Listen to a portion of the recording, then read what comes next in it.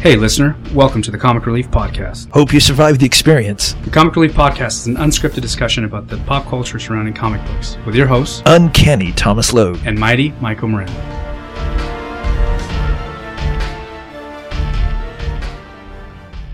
Caution, the following podcast contains many spoilers to everything in the world. Nice. Amy. What up, Amy? What up, Michael? All right. Welcome back, ladies and gentlemen. It would be an understatement to say that it's been a while since the last time we podcasted. But we are back. Your host, Michael Moreno, and with me, as always, is Thomas Logue. What up, bro? What up? It has been quite a while since we've podcasted. What was the last podcast we did? The last one was Old Man Logan. So we've missed the opportunity to talk about Thor Ragnarok, Last Jedi, Wonder Woman. No, we talked about Wonder Woman. Yeah. Did we talk about Batman? We never talked about Batman versus Superman. No, we never did. I don't think. No, I think we did, didn't we? No. What am I thinking? I'm thinking Justice League. Justice League is what you're thinking. Yeah. Have you seen Justice League, by the way? I've still not seen it. Amy's sitting next to me and she wants to ask you a very important question. We've missed the opportunity, she said, to talk about Pitch Perfect. Oh my God, I haven't seen Pitch Perfect 3 yet. Amy, would you like to chime in about Pitch Perfect 3? She said, ugh. Really? Yeah. Oh, don't say that. We are riding the Pitch Perfect bandwagon right now. You're going to want to stop it too, trust me. Really? Yeah, like I watched first Pitch Perfect and I was like, all right, that was a fun movie. And I watched the second, I was like, okay, they kind of did the typical sequel thing where they go a little over the top. Then we watched the third one and then they just turned it up to like 12. Yeah, it was all Fat Amy and it was all like improving without editing. They just basically let her do whatever she wanted and just say the like crazy. Yeah. I'll still check it out. I still want to see it. We all still want to see it. But dude, when they do the finale, right? When they do the finale and then all the Bellas show up, like all the history, like I choke up, man. Michael chokes up and all the Bellas show up at the end. Amy says it's not like that this time. Oh, bummer. So anyway, back to what our podcast is actually about. I will keep all that in. Oh, I'm going to. Yeah. Just say it's been a while since we podcasted. A lot has happened. But today we're just going to focus on the Black Panther. Before we jump into the Black Panther, Tom, I'm just going to list off a few movies here. Ready? Go for it. Captain America, Civil War, Doctor Strange, Yes. Guardians of the Galaxy 2, Yep. Thor Ragnarok, Yep. Black Panther. Phase 3 so far. Yes, it is. How amazing is this stretch of movies? It's amazing because they've made it like flow all together. It seems very seamless. It's like reading a ongoing story. Absolutely. But the quality of these movies, man, in this phase, there isn't a stinker in that bunch, man. They are all good. Before we jump into Black Panther, and I apologize, but this just sort of has really been on my mind lately. It's fascinating. Out of those movies, which would you consider to be your favorite? Ooh. Dude, I just listed off a bunch of hitters. Yeah. I don't know if I could pick one from there. Picking one is, you almost feel guilty for the other ones, right? Like you want to pick them all. In some ways, some of them, though it's all like the Marvel Universe, some of them are a little different than the others, right? Like if I had to, like, you know, my life depended on it, I had to pick one, I would probably go with Thor Ragnarok. And the only reason is I like Thor as a character, and also the movie was very lighthearted, very, very funny, and done very well. Not like over the top funny, but it was done very well. But then if you look at Black Panther, that's like way more of a serious movie, had way more serious undertones. I would even say it's more of probably the how would I phrase it, the most adult Marvel Universe movie. You know what I mean? Because it handles like actual serious issues. It's not like, oh, let's go fight the bad guys, kapow. So it's the more adult of all the Marvel movies. So like comparing Thor Ragnarok to Black Panther is almost unfair. They're in the same universe. The story is practically identical, but the tones are completely opposite. You know what I like about the Black Panther, though, that I really appreciated was that the movie dealt with a lot of like, you know, social and political issues, but they were subtle about it. They weren't in your face with it. The movie was absolutely beautifully paced in how they did everything. Even Black Panther's origin, like even though this was his solo movie, it wasn't a whole movie about his origin. You just kind of get a quick like, this is how the first Black Panther came to be. It passed down the line thanks to this, you know, meteorite and the goddess Baal. Mm-hmm. Is that how the panther was pronounced? I don't know. Yeah, Bast. B-A-S-T. And then, it just passes on really quick. And boom, we got how Black Panther came to be. Dude, you know what I just realized? That of all the movies, again, that I just listed in Phase 3, they're basically all team movies, right? In Civil War, Captain America shares a ton of screen time With everyone. And it works amazingly. Doctor Strange was definitely a solo movie. There were some great co-stars and everything, but I wouldn't call Doctor Strange a team movie necessarily, right? Yeah, because Thor was in it for a while, but that's not a lot. Yeah, no. Guardians 2, I mean, obviously that's just a team movie. That is a team, yeah. It is a team movie, literally. Thor Ragnarok, all the other supporting characters that just like shined, even though, Thor was great. They weren't competing for any screen time or anything like that. No. I mean, it all worked very well. Black Panther as well, man. I think one of my favorite things about the movie, I'm going to say that a lot, by the way. I'm going to say one of my favorite things a lot because I really enjoyed this movie. But is that all the supporting cast was awesome. They all had their great scenes, man. I agree. I think that's part of what made Black Panther so incredible is that, it's a movie about Black Panther, but it also took the time and the chance to develop all the other characters that were around him. His sister, his mom, how do you pronounce his name? The dude who would have been Man-Ape normally. M'Baku, yeah. It's M'Baku. M'Baku, yeah. Yeah. So I mean, and then there was the other guy that was the husband of the Guardian chick, where he's like, "Would you kill me?" And she's like, "For Wakanda." I can't remember his name though. The rhino herder. Yeah, the rhino herder. Yeah, Wakabi. He was really good. He was good. Yeah, so I like that. He seems like a legit character, and then he does that slight betrayal. The dude who played Killmonger, amazing. Dude. Michael B. Jordan? Yes. Eric Killmonger is probably, man, one of my favorites. I caught myself. He's probably one of my favorite villains in the MCU, if not my favorite villain in the MCU. He is awesome. I think the part that I like the most is his story. So his story is believable. I mean, I know, Marvel has sort of this thing where, I don't know if they advertise, but people make shirts that say, like Cyclops was right. Magneto was right. Eric Killmonger was kind of right. He was sort of a about it and he cranked it up to 12, as you like to say. But he did change a lot of people's minds, you know what I mean, throughout the movie. Yeah, he was what I would call like your typical Magneto villain. He was sort of justified in what he was doing. He just took it a little too far. Absolutely nailed it. Michael B. Jordan's an awesome actor, and Eric Killmonger's look was friggin' cool. I mean, he was just like dripping cool. The only thing I did not like about his costume is when he did change into the Black Panther. I liked him before the other costume when he was more the renegade dude who went and killed Claw. I liked that look. I agree with you 100%. But I mean, I get why they had to do it because, he got the Black Panther power and stuff like that and had to have a Black Panther power to fight Black Panther to make it like an even fight. It reminded me in a way, not that it took too much away from it, but it reminded me in a way of Old Man Logan, where at the end it's Wolverine versus Wolverine. So it was kind of like Black Panther versus Black Panther. Now, Marvel does have a sort of a history of doing that in their movies because, Iron Man fought Killmonger. So Iron Man fought who? No, I'm sorry, not Killmonger.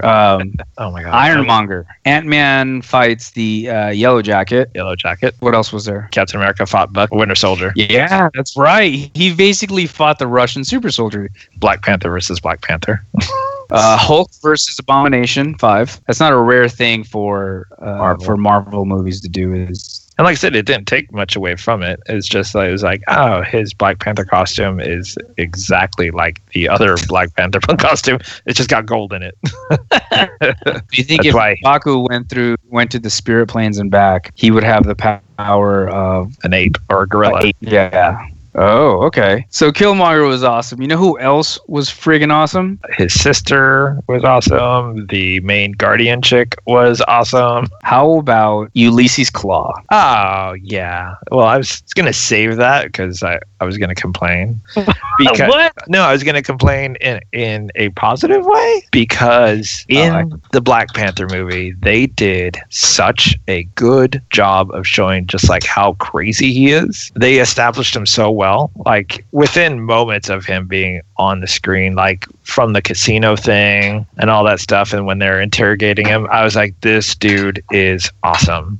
And then they do the Qui-Gon Jinn thing and they kill him. I get it. It was for the story that Killmonger had to do it to get into Wakanda, get their trust, prove that he is, better than Black Panther. I get it. But dude, I was so into the character, man. Like when they're carrying him out of the interrogation and he's laughing his off, still tied to the chair. And yeah, he had everything, man. Again, he had the look down. His look was pimp, man. He would have a friggin' nice suit on, a nice like black and blue suit, just neck tattoos, funky haircut, grill. He just looked badass, man. He looked like he should be in the movie with Brad Pitt where he's the crazy Scott. Snatch. I feel like Ulysses Claw, he's that type of character. Really well done, really crazy, and you really feel like this dude's a sociopath. This dude's a total friggin' sociopath. And he's funny about it. And you know what? Go ahead.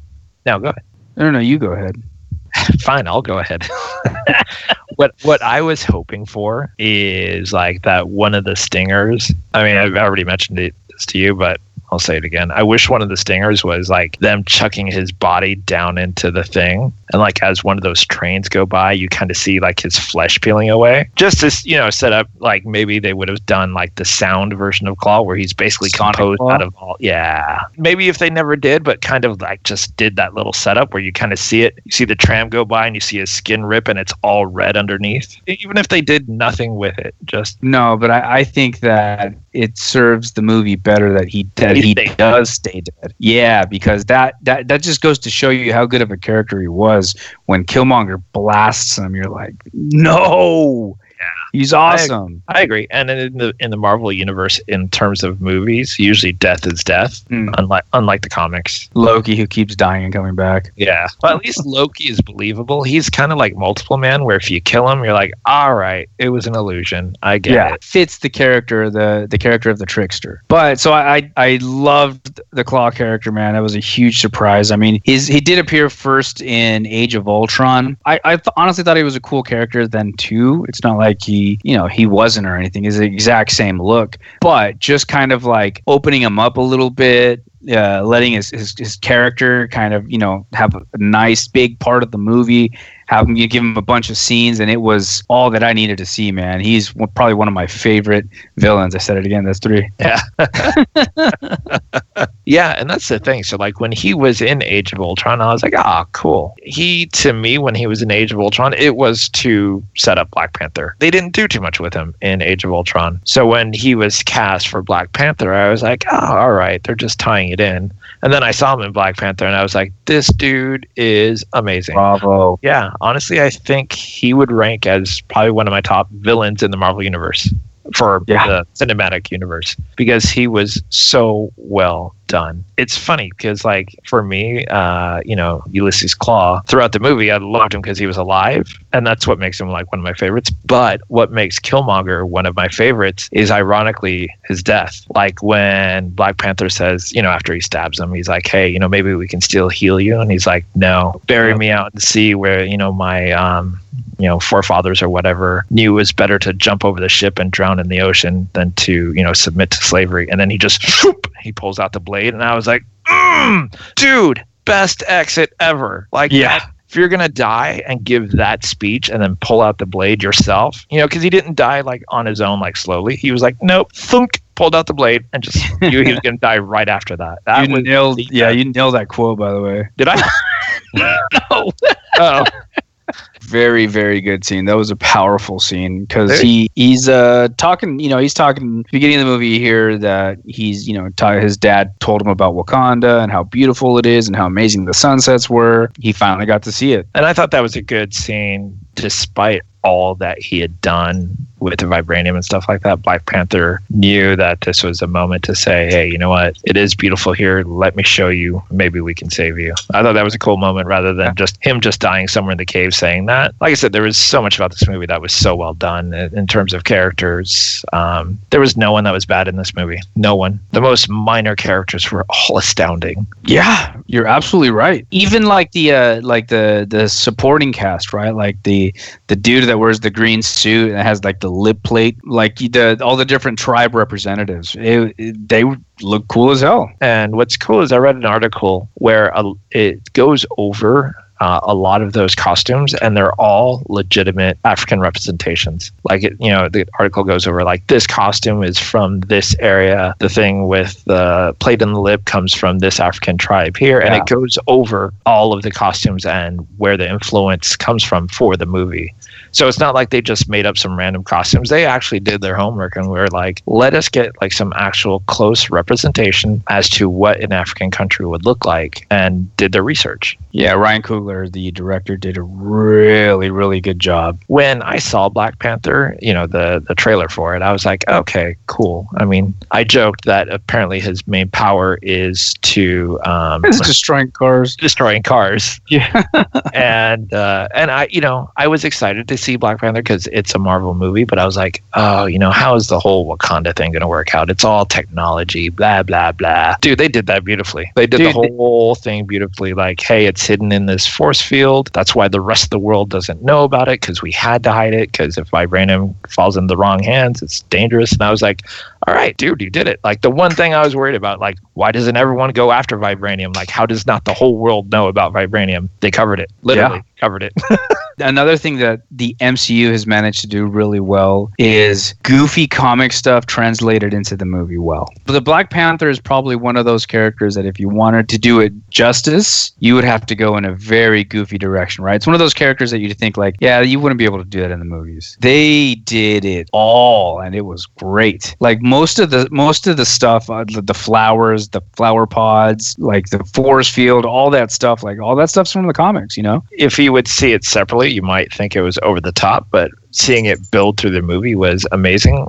For example, like when they do the thing with the cars, where the virtual version of the car is in Wakanda, and then like his sister's driving it. Dude, that was amazing. Like, I was like, that is pretty cool. Like, that's a cool concept. She throws that little thing on top of the hood, allows the thing in Wakanda to actually take control of the car. And then they even did like touches of comedy very, very well. Like when Ulysses Claw blows up the car, and you remember the one girl with the spear standing there, and then the other girl slowly rolls up, still in the seat, holding the steering wheel. Dude, like small touch like that. And it was so great. I love the pacing, man. Like when he finally catches up to Ulysses Claw in the car, and he's like, letting you breathe has been too long. Chink, and he pops his claws, and he's about to kill him, and they're like, da, da, da, da. The world is watching, and it shows all those people with cell phones. Yeah, and that was right after that little comedic scene with the car seat, and yet it didn't feel like it was jumping. Like the pacing was perfect. Ulysses Claw saw that first. Yeah. So he was like, mercy, mercy, my king, mercy. Yeah, like really playing it up. Playing it up, dude. That's so much good about him, man. Yeah, that was perfect. One of my favorite things about the movie is that the story, even though it's set, like Phase 3 MCU, I was wondering how they were going to tie, like, what were the cameos going to be? What were the nods to the other movies? And surprisingly, they weren't many, and it works really well as a standalone movie. Yes, it's an amazing standalone movie. All the stuff that we've talked about how this was this difficult movie to translate from page to screen. On top of that, all the other MCU stuff, right? Like it could be, I could see how it could be overwhelming, or someone would be turned off to a movie like this. But the story is so good that even if someone doesn't like comic books or doesn't follow the MCU, can watch this movie and just be sucked in by it. And a lot of it is, like I said, like every character in this movie was flat out amazing, from Chadwick to Michael B. Jordan to even like the less trivial characters like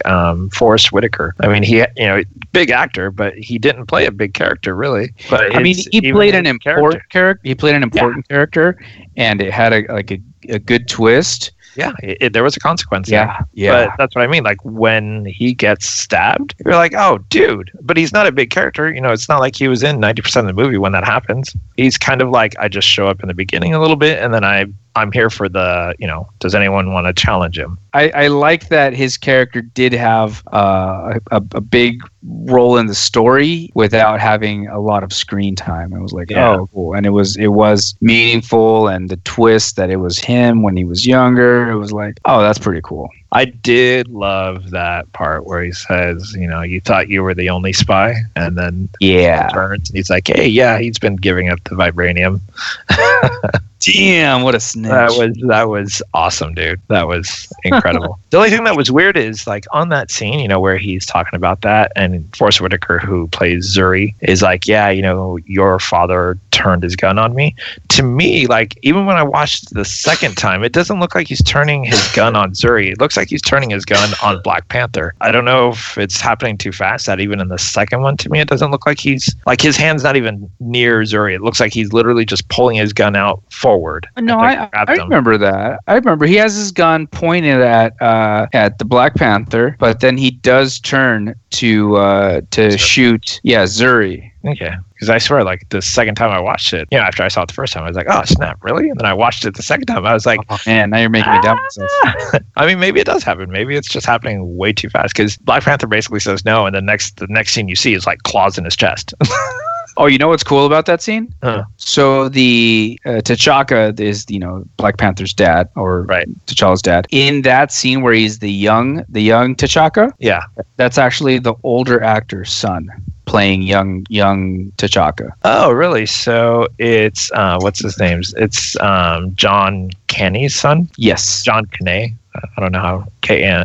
I want to say Kani. No, I'm just kidding. I just wanted to say the most different thing from you because we always get it. That's cool. I did not know that. Yeah, those apartment scenes were really good, especially in the spirit realm or the astral realm. Right?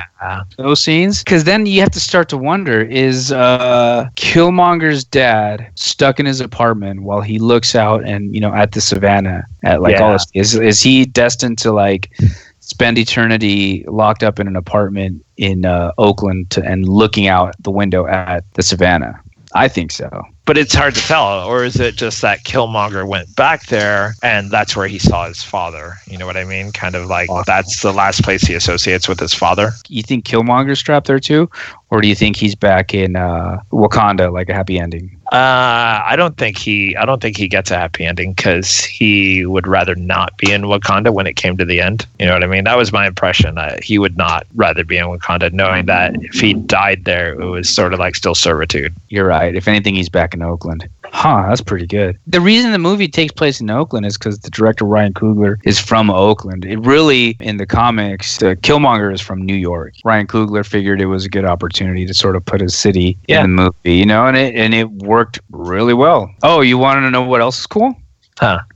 So I guess Marvel, Disney, they're opening up STEM centers in Oakland. I guess it would for be real? Yeah, for real. They're going to open up a bunch of them, yeah. That's pretty cool. That is really, really cool, yeah. That's taking the movie to a whole new level. I love our overlords. Those who disobey are foolish. Yeah. One of the other things I really, really liked is, after Black Panther, quote unquote, dies, they go to M'Baku to say, hey, we need you to take this and, you have to become the Black Panther. And he's like, oh, now you come to me, da-da-da-da. And then he tells him about Black Panther, and then, they revive him and stuff like that. And Black Panther's like, hey, we could use your armory. And he's like, ha, ha, ha, ha. Yeah, you could. You're not going to.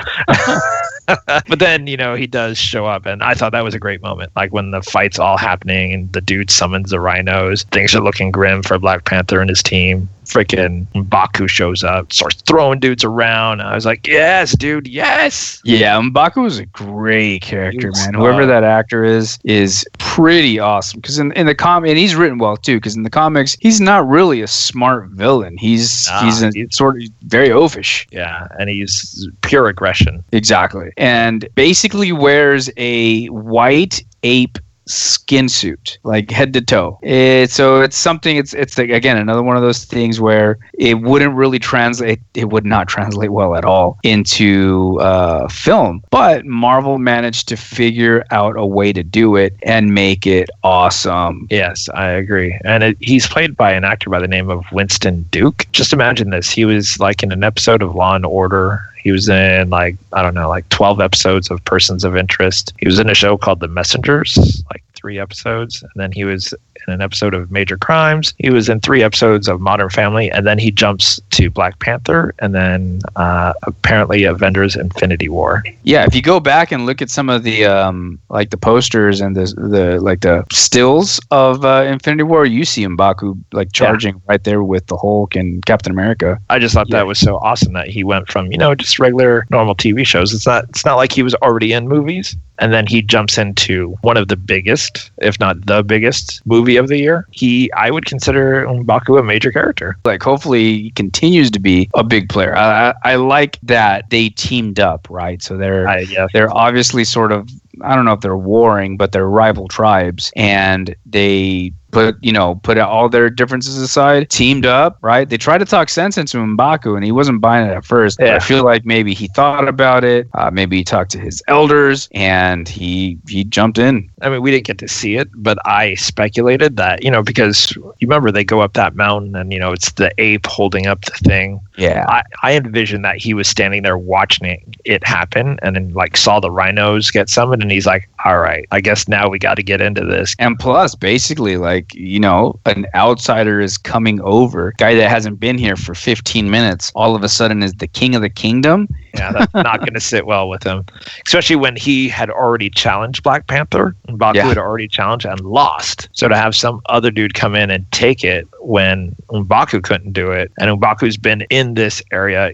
since birth. Yeah. How do you feel about the rhinos? I liked the rhinos. Me too. A lot of people online didn't like him. They thought it sort of jumped the shark a little bit or went a little too far. But the second viewing, I noticed a lot more, right? And early on in the movie, I mean, they are at the farm on the border that sort of protects, they're like the first line of defense. Yeah. And you have to realize that that's a hidden base, right? It's a first line of defense before you go into Wakanda. So they are going to have some sort of weapons, and they have to look inconspicuous too. So it's like, all right, well, they got rhinos. You see the rhinos early in the movie. Like, I didn't catch that the first time. When they're talking at the beginning of the movie about bringing in Killmonger, and of course Black Panther makes the promise that he's going to bring him back. Yeah, you see the rhinos in the background. I was like, oh, I totally missed that the first time, because at first I sort of I understood not the hate, but like how people didn't like that scene because it felt kind of goofy that these like armored rhinos just showed up out of nowhere. But then I saw that they weren't out of nowhere.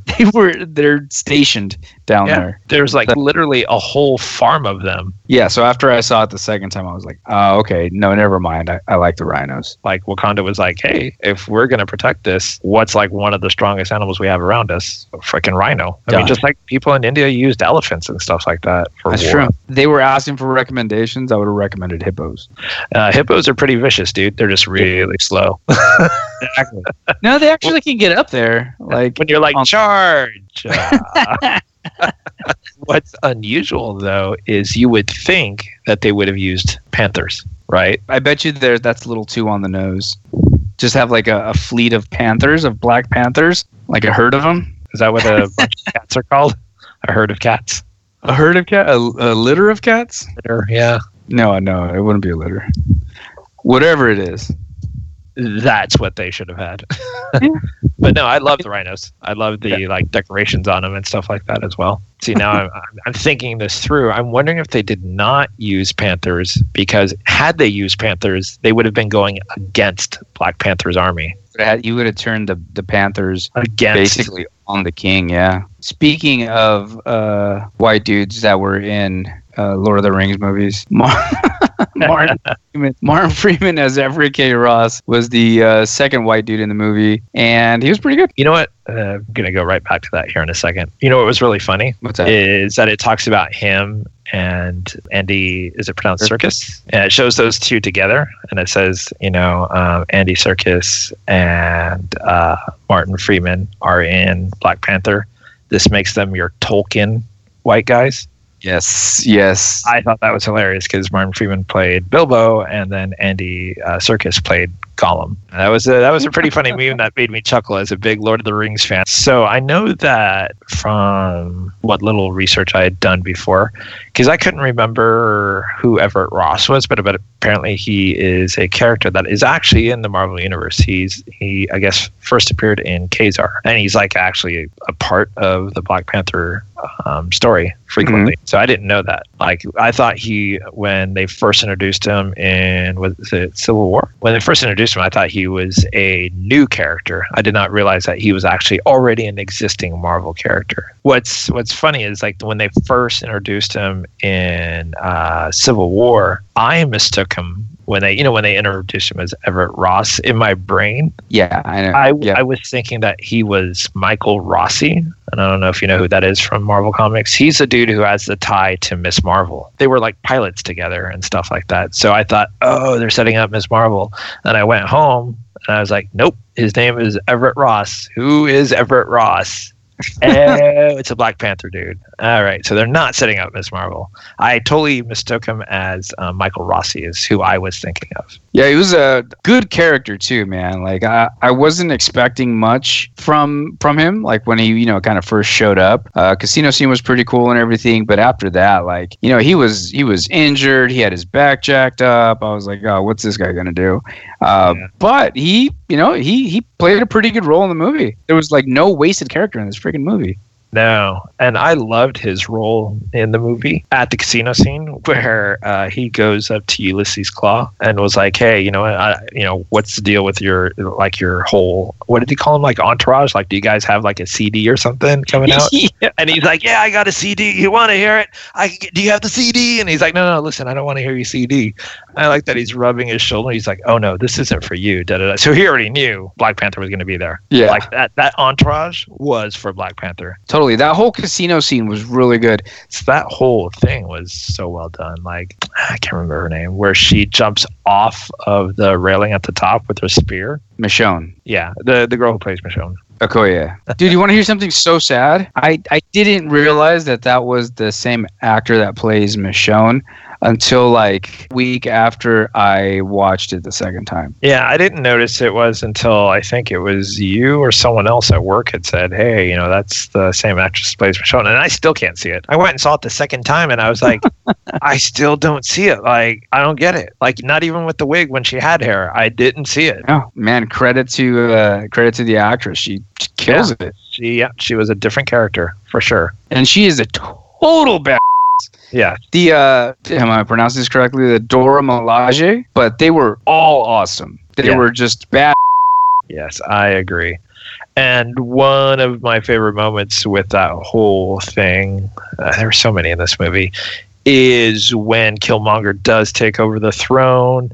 And they're like, "We have to get out of here, da da da da." And she's like, "No, I can't." And she's like, "You can't support like this guy who's an outsider taking the throne." She's like, "I support the throne no matter who sits on it." I was like, dude, great scene. Loyal. Like, yes. You believe it. You really believe that she's got to protect Killmonger, even though she does kind of.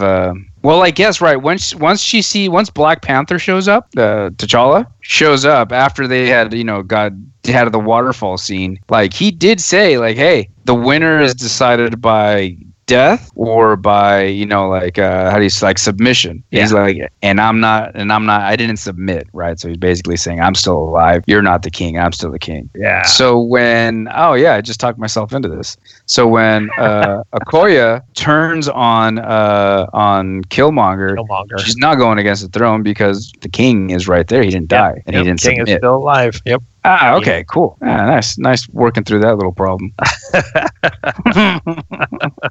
And I like that her fiance or whatever recognized that too when she steps in front of the rhino, and the rhino stops and starts kissing her, and he kind of gets off the rhino and is like, "Oh, did he?" He said, "Would you kill me?" And she says something like, "For Wakanda." Yeah. There you go. And he's like, "All right, that's all I needed to know. Like, no further questions, Your Honor. I give up." Yep, I surrender. And again, that's also reminiscent to the scene where in Civil War, Captain America and Bucky are running into the hangar, and Black Widow basically stops. Was it Vision? Vision. Yeah. Yeah. Stops Vision from capturing Captain America and Bucky. They are sort of in a little bit of a stare off, right? After that, and it looks like Natasha's he's got the drop on them, and she basically lets him go. And Captain America asks why, and she says, because you will not quit. I mean, like, one of the really cool things about this movie is it has, even like in a real life political sense, appeal, because you have a cast that is 99%, African American, who are playing Africans in this movie. I think a lot of them were Africans too. Yeah, that's what I'm saying. You have either African Americans or Africans playing these African characters. And what I love is that Black Panther's guards, oh my God, we just said their names. Dora Milaje. They're all women. Yeah. So not only are they Dora Milaje. Milaje, there we go. Dora Milaje, yeah. So not only are they African, or they're playing African characters, but they're female African characters who don't take, you know what I mean? They fight Killmonger like nonstop near the end. Oh, like absolutely. when he's like, get the vibranium out, and then they show up and they turn. They are fighting full on nonstop, toe to toe. Yeah. And I thought that was incredible. That not only are you having these, portrayal of African characters finally in a movie that's like 99% African characters, you also have these women who are African characters who are powerful. Yeah, you have these strong female characters in this movie, and they're just are bad. I mean, honestly, I think the women stole the show in this movie. I mean, Shuri, right? Black Panther's little sister. Awesome. Dude, I loved her in that movie.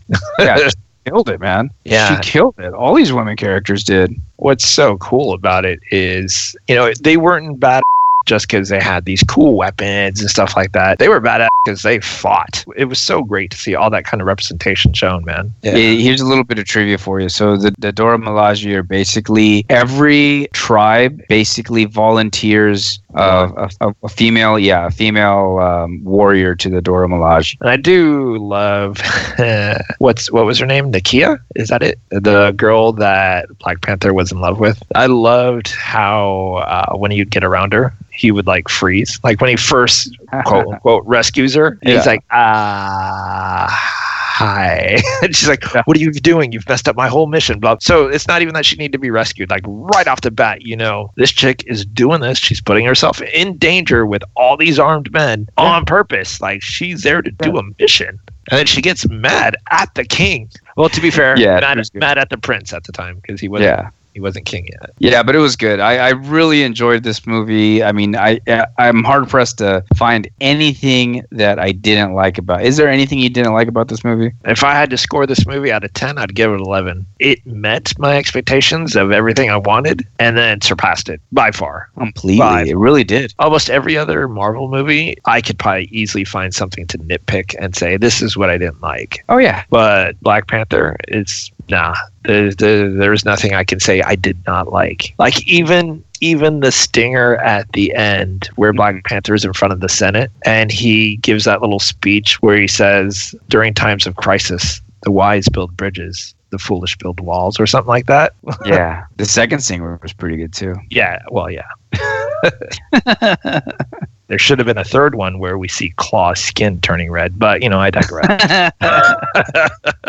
And that's incredible to think that this is like movie number 16 or 15 or something like that. Everyone's still waiting for that hero fatigue. Honestly, the hero fatigue will happen if Warner Brothers keeps making DC movies. Yeah, they're the ones that are going to kill it for Marvel. And maybe that's their plan. Like, keep flooding it with bad movies and people get sick of it. I am curious to see how Infinity War is going to be handled. Because Civil War, they handled beautifully, right? That was tons of characters, but handled so perfectly. But Infinity War, I mean, we're throwing in Guardians of the Galaxy. We're throwing in Thor. We're throwing in, like, everyone else who was not in Civil War. So is going to be bigger. I guess this is one of the things where I think, so Avengers suffers from this, I think, in both the first and second one, more so the second one, where you have a multitude of characters and no one is getting any spotlight. But if you look at Thor Ragnarok, if you look at Black Panther, if you look at Ant-Man, all the one hit, even Winter Soldier, if you look at those movies, the things we talk about are the characters. Like, the Rock dude was so awesome. Thor was so awesome. Hulk was so awesome. It's not always about like, oh, well, this action sequence was awesome. This fight was awesome, whatever. But with like Avengers and stuff like that, I feel like that's what we talk about more because there is not a lot of character development when it's like the big team movies. Like, let's throw like Thor and Captain America and like Quicksilver and Scarlet Witch and all these characters because they don't really get to shine that much. But when I'm you're okay doing with that. I know, but when you do the solo movies, I think it's cool because we talk about more about the characters more than the action. There was a bunch of great fights in Black Panther, and we talked about like, oh yeah, the women were doing awesome fights, but we're not being very specific. Whereas I think when we talk about like Avengers, you're like talking about specific scenes because that's what that movie's more about. It's not about the characters. It's about, well, you've already kind of seen these characters. Let's give you a bunch of action sequences, which is good and bad because sometimes you lose it if you don't have a lot of character development because you're not really invested. Like Ultron. They did a horrible job with Ultron. He talked too much. He started off good with like, puppets and strings and the whole that thing.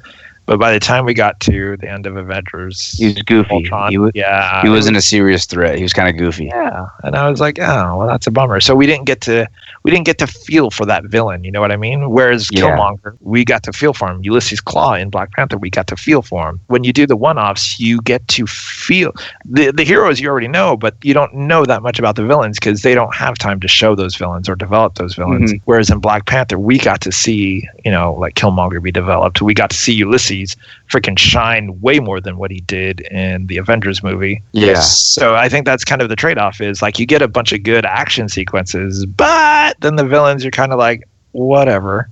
Cool. Yeah. It was Ultron, but cool, I guess, like the dude is made out of vibranium instead of adamantium, but the movie becomes sort of, it goes up a few notches when the villain is done right. As someone who reads comics, I get it. I know who Ronan is. Yeah. But if think of yourself going into the movie, you're going to enjoy and you're going to laugh and you're going to think Groot is cute and that Rocket's cute. Yeah. But when it comes to the villain, you're not going to know too much about him if you're not familiar with the comics because they didn't do too much with Ronan. Like he just served Thanos.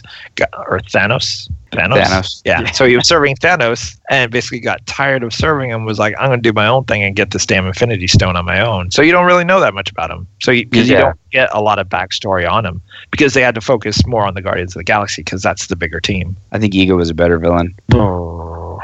You didn't like Ego? No. I love the scene where they show the planet, but there were too many things that I did not like with Ego as a villain. I thought it was a good idea. I didn't like the execution so much all the way through. Dude, the Guardians fought a planet. Yeah, no, I get that. That's cool. Like I said, I like the concept. I just didn't like so much the execution. It's just like you can say Avengers 2. They fought Ultron. Cool, but the execution in the end didn't feel right. Like I would not compare those two at all. No, but I'm saying in terms of cool villains, you're saying the Guardians fought a planet. Cool. Yeah. The Avengers fought Ultron. Cool. You know what I mean? The initial ideas of those sound really cool, but then the execution, I think, was weak on both. I know. I would disagree with you because Ultron, although he is a villain, he's like a villain that you could understand they are fighting a robot or AI or whatever. The robot went sentient. Like Spider-Man Homecoming, there's another one. And it's because we got backstory on him and his daughter. Like that whole connection all there.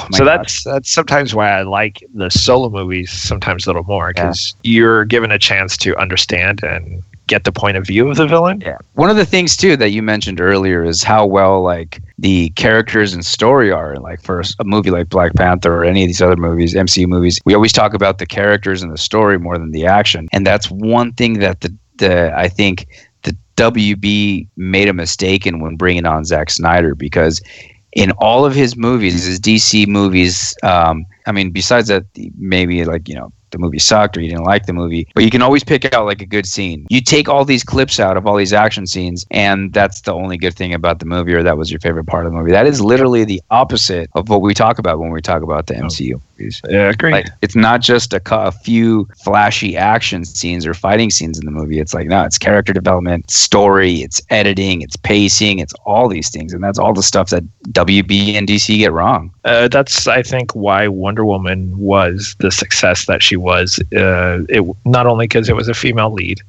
but that story had like a lot of great moments in it. They developed her from this kid all the way up to like when she's awkwardly trying to figure out how people work in the world. Like, why can't I carry my sword when I'm wearing this dress type of stuff? It does tank at the end when, as you said, when she fights the main bad guy and he turns like Super Saiyan or whatever that's called. The Dragon Ball Z thing. Yeah. But up right up until the end, they had done that movie very, very, very well.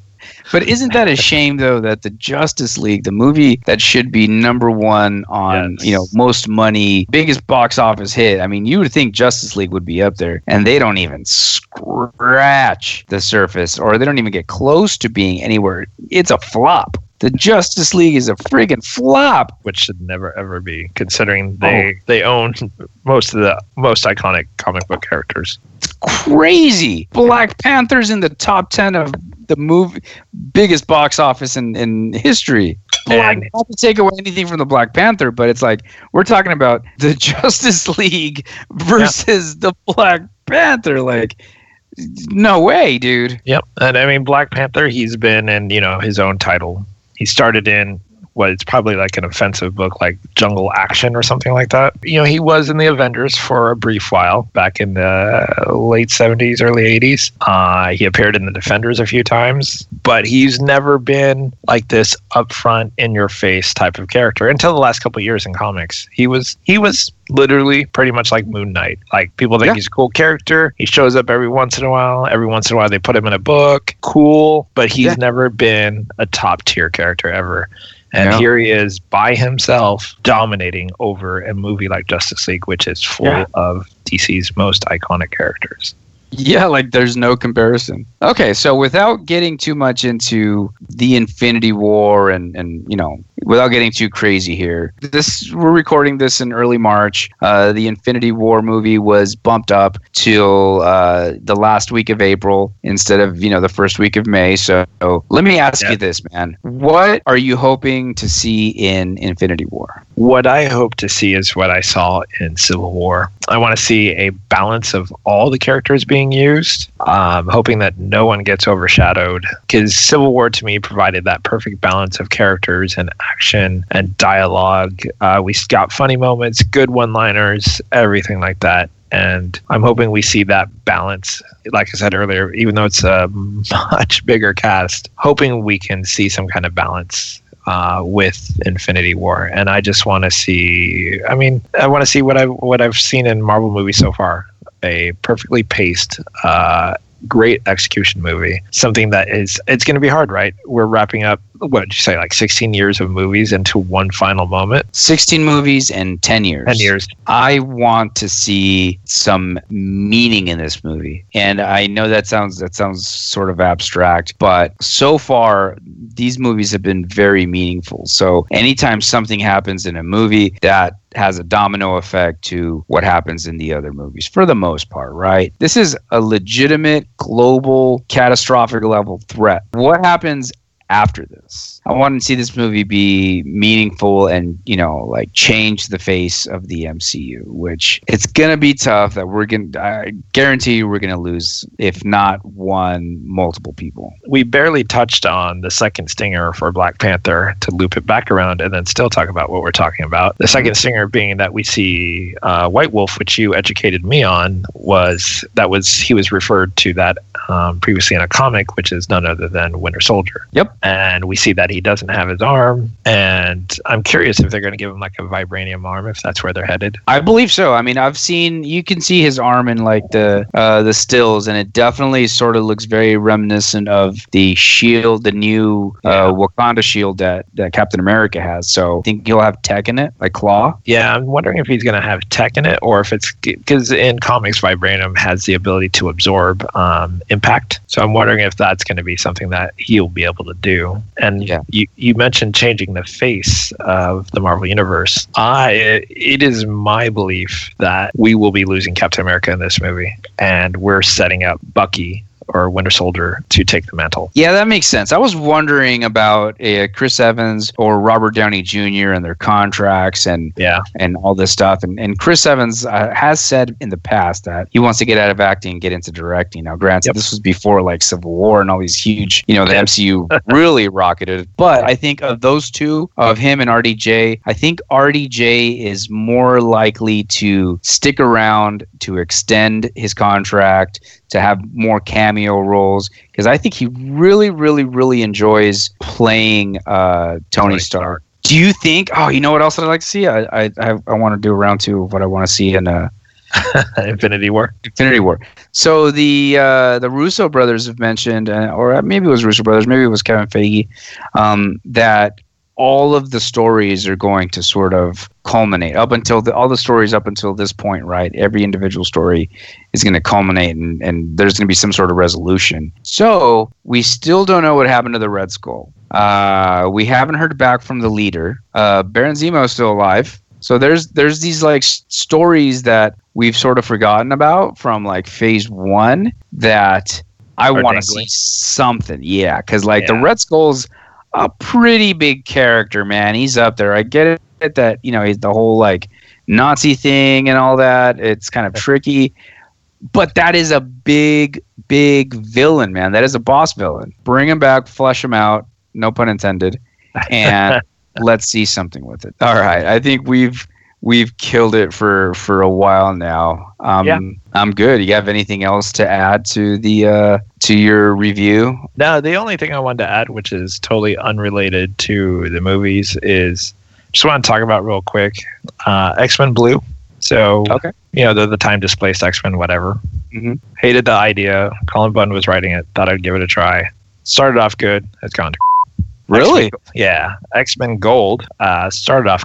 It was just like, villain of the month, just like let's beat him in 2 pages kind of thing. Mm-hmm. Has gotten better. They just released X-Men Red, which I already told you about, but I figured I'd talk about real quick. It's a team I cared nothing about. It's like Jean Grey, a dude named Gentle, it's X-23, Honey Badger, Namor, and Nightcrawler. The only one out of all of that I care about is Nightcrawler. And I was thinking, if he's going to be on this team, I might as well check out the first issue and see how it is. And despite the fact that I don't care about any of those team characters, it was so well written. And when they showed the villain at the end is Cassandra Nova, who I cannot stand at all. It didn't bother me because that seemed like a good fit for X-Men Red. So I'm really impressed with the first issue of X-Men Red. Probably one of the best X-Men books out right now. Even though it's only one issue, I would say of everything that's happening in X-Men universe right now, it's probably the best thing going. That's funny. The one that you thought you would suck the most. Yeah. And that's of course, that's usually how these things work. And then the last thing I want to talk about, just really, really quick, is after 40 years, ElfQuest has finally come to an end.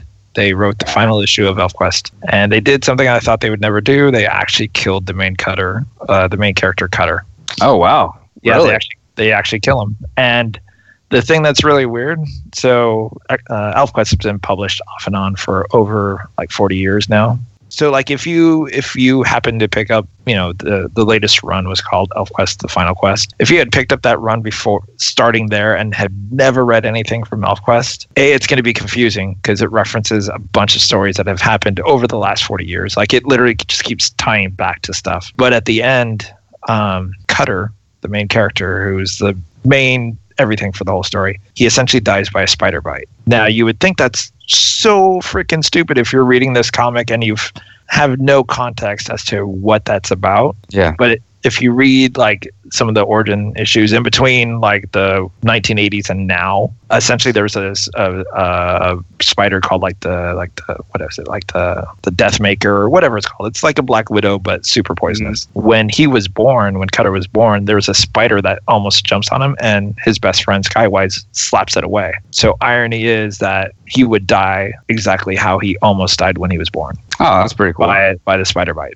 Damn, that's a deep cut. Yeah, it's a deep cut. And then like, Skywise loses it, like his friend sees him die, and he dies slowly, with his wolf and stuff like that. So they make it super emotional because the poison's killing him. Mm-hmm. And his friend's like, oh, that's impossible. I batted this spider away when you were born. You shouldn't be dying. And they killed him. So I want to applaud Wendy and Richard Penny for doing what I would have not thought they would have done. I would have honestly thought they were going to give him the happy ending. He goes into like this floating palace with his tribe and they just leave. Like, I thought that's the ending they were going to go for, because they had the palace back. Everything was like looking hunky-dory. They just won the fight with the humans. And then you just see him itch and he goes, ooh, something itches. And he opens his hand and it's a spider. And he goes, oh, that's funny.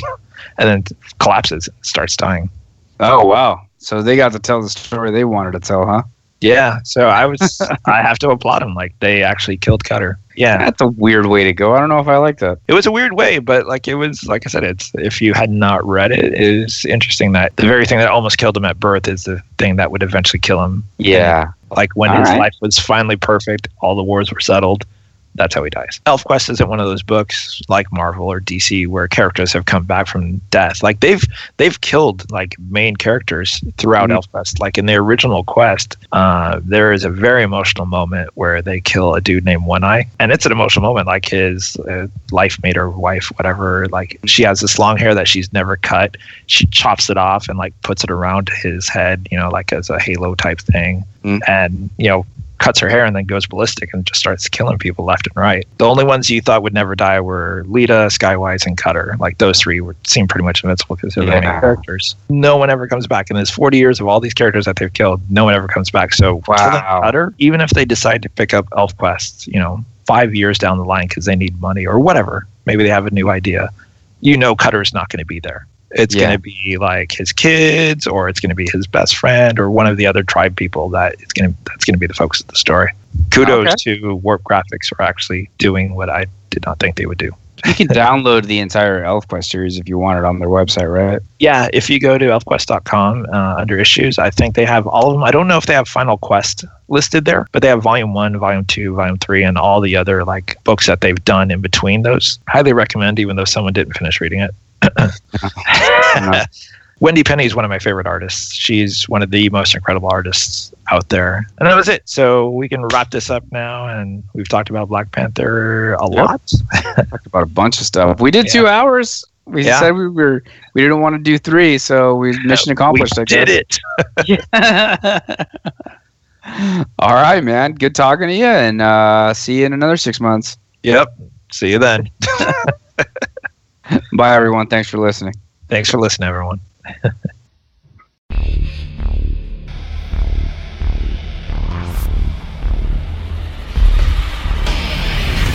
Thank you for listening to the Comic Relief Podcast. We'll hope you join us next time as we continue to discuss all things comic book related. And until then, make mine Marvel and DC and independent. Don't forget to check us out at comicreliefpodcast.com, or you can visit our Facebook page at www.facebook.com/Comic Relief Podcast, or go to our YouTube channel, www.youtube.com/Comic Relief Podcast. And finally, there is our Twitter page, which is twitter.com/Comic Relief PODC. I'd like to give a special shout out to Travis Richards, who did the music for the Comic Relief Podcast. Visit his website at www.travisarichards.com.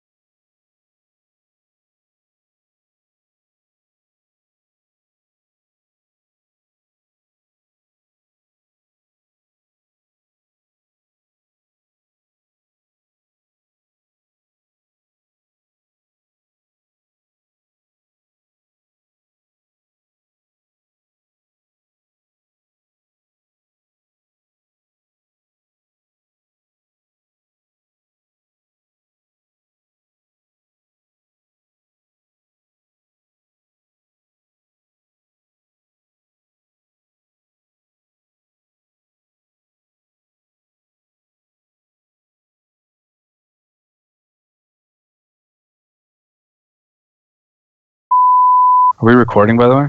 Yeah. So it turns out it wasn't my Skype password that was giving me problems. Force Endpoint was stopping all traffic. So it when I was trying to enter my password into Skype, it just wasn't going anywhere. Oh, that's funny. But it looks like it's all caught up. I tried to log in. It would just say can't connect. And I was like, son of a. So I Googled it, found out, I need the new version. Oh, okay. Apparently it'd been a while since we've done a podcast. Oh, man. Do you have any notes or anything? I have no notes. I'm just going to wing it. I have IMDb up, so hopefully I don't mess up anyone's name. Oh, you will. Odin has to poop. That's what he has to do. Did you leave the back door open? You know what I'm talking about. It took me a second. All right. I have it set for 3 hours, even though we're not going to talk 3 hours. I just have it set for that amount of time. We always say that, and we're like, I can't believe that was 3 hours. I know. The movie with Brad Pitt where he's the crazy Scott. You talking Fight Club? No, he was in Scotsman in that. Oh man, it's that British movie. I don't know, Mr. and Mrs. Smith. Oh no, you're bad at this game, huh? I'm just gonna name every Brad Pitt movie I know. Legends of the Fall. Keep going. 7. Nope. Has he done other movies than that? He plays with like a snatch. Yeah, Snatch. Yeah. No, I loved it, and they even like basically allude to it because when they talk about the meteorite that hits, Africa and the vibranium, they show the thing where it's like, it affected animals and plants, blah blah, which explains why this purple plant is there. Also, that he eats the flower and becomes Black Panther. That it also changed like animals that were around him, which would probably include a rhinoceros. Why would that include a rhinoceros? Because they're in Africa. They don't have rhinos in Africa? They do, don't they? I don't know. I've never been. Amy, do they have rhinos in Africa? Yes. War Machine takeover. Yeah. Oh no, he died. He hasn't died. Yeah, he died from the fall. No, he injured his back. Oh, I thought he died. What? No, he was. Remember, they were recovering. Tony Stark was trying to help him go through like his physical therapy at the end, and then Stan Lee shows up. Oh like, yeah. Tony Stank. Yeah, that's right. Yeah, and Don Cheadle was like, "No, you got him. He's Tony Stank." Yeah. So if someone's gonna be like, "Oh well, I've already watched Black Panther, so that's good," but before I finish this final issue of ElfQuest, I'm going to listen to this podcast. Oh, that is true. It'd be funny. Then I would end up doing what Amy did to me with the Deathgate cycle, where it's like the series of 7 books that took me like 10 years to read. Oh, yeah. And we're sitting around playing Magic the Gathering, and I'm like, I'd play Haplo, and he was like, well, I don't want to be his wife because she dies in the book. And I was like, what? And then I had like 100 pages to go, and she dies in like the last 10. And I was like, that's totally. I still don't let her live it down. So anger, it's All right, man. I will let you go. I don't know what the kids are doing right now, but it's probably not good. right. Have a good night. Sort of a Good night, man. All right, bye. Peace.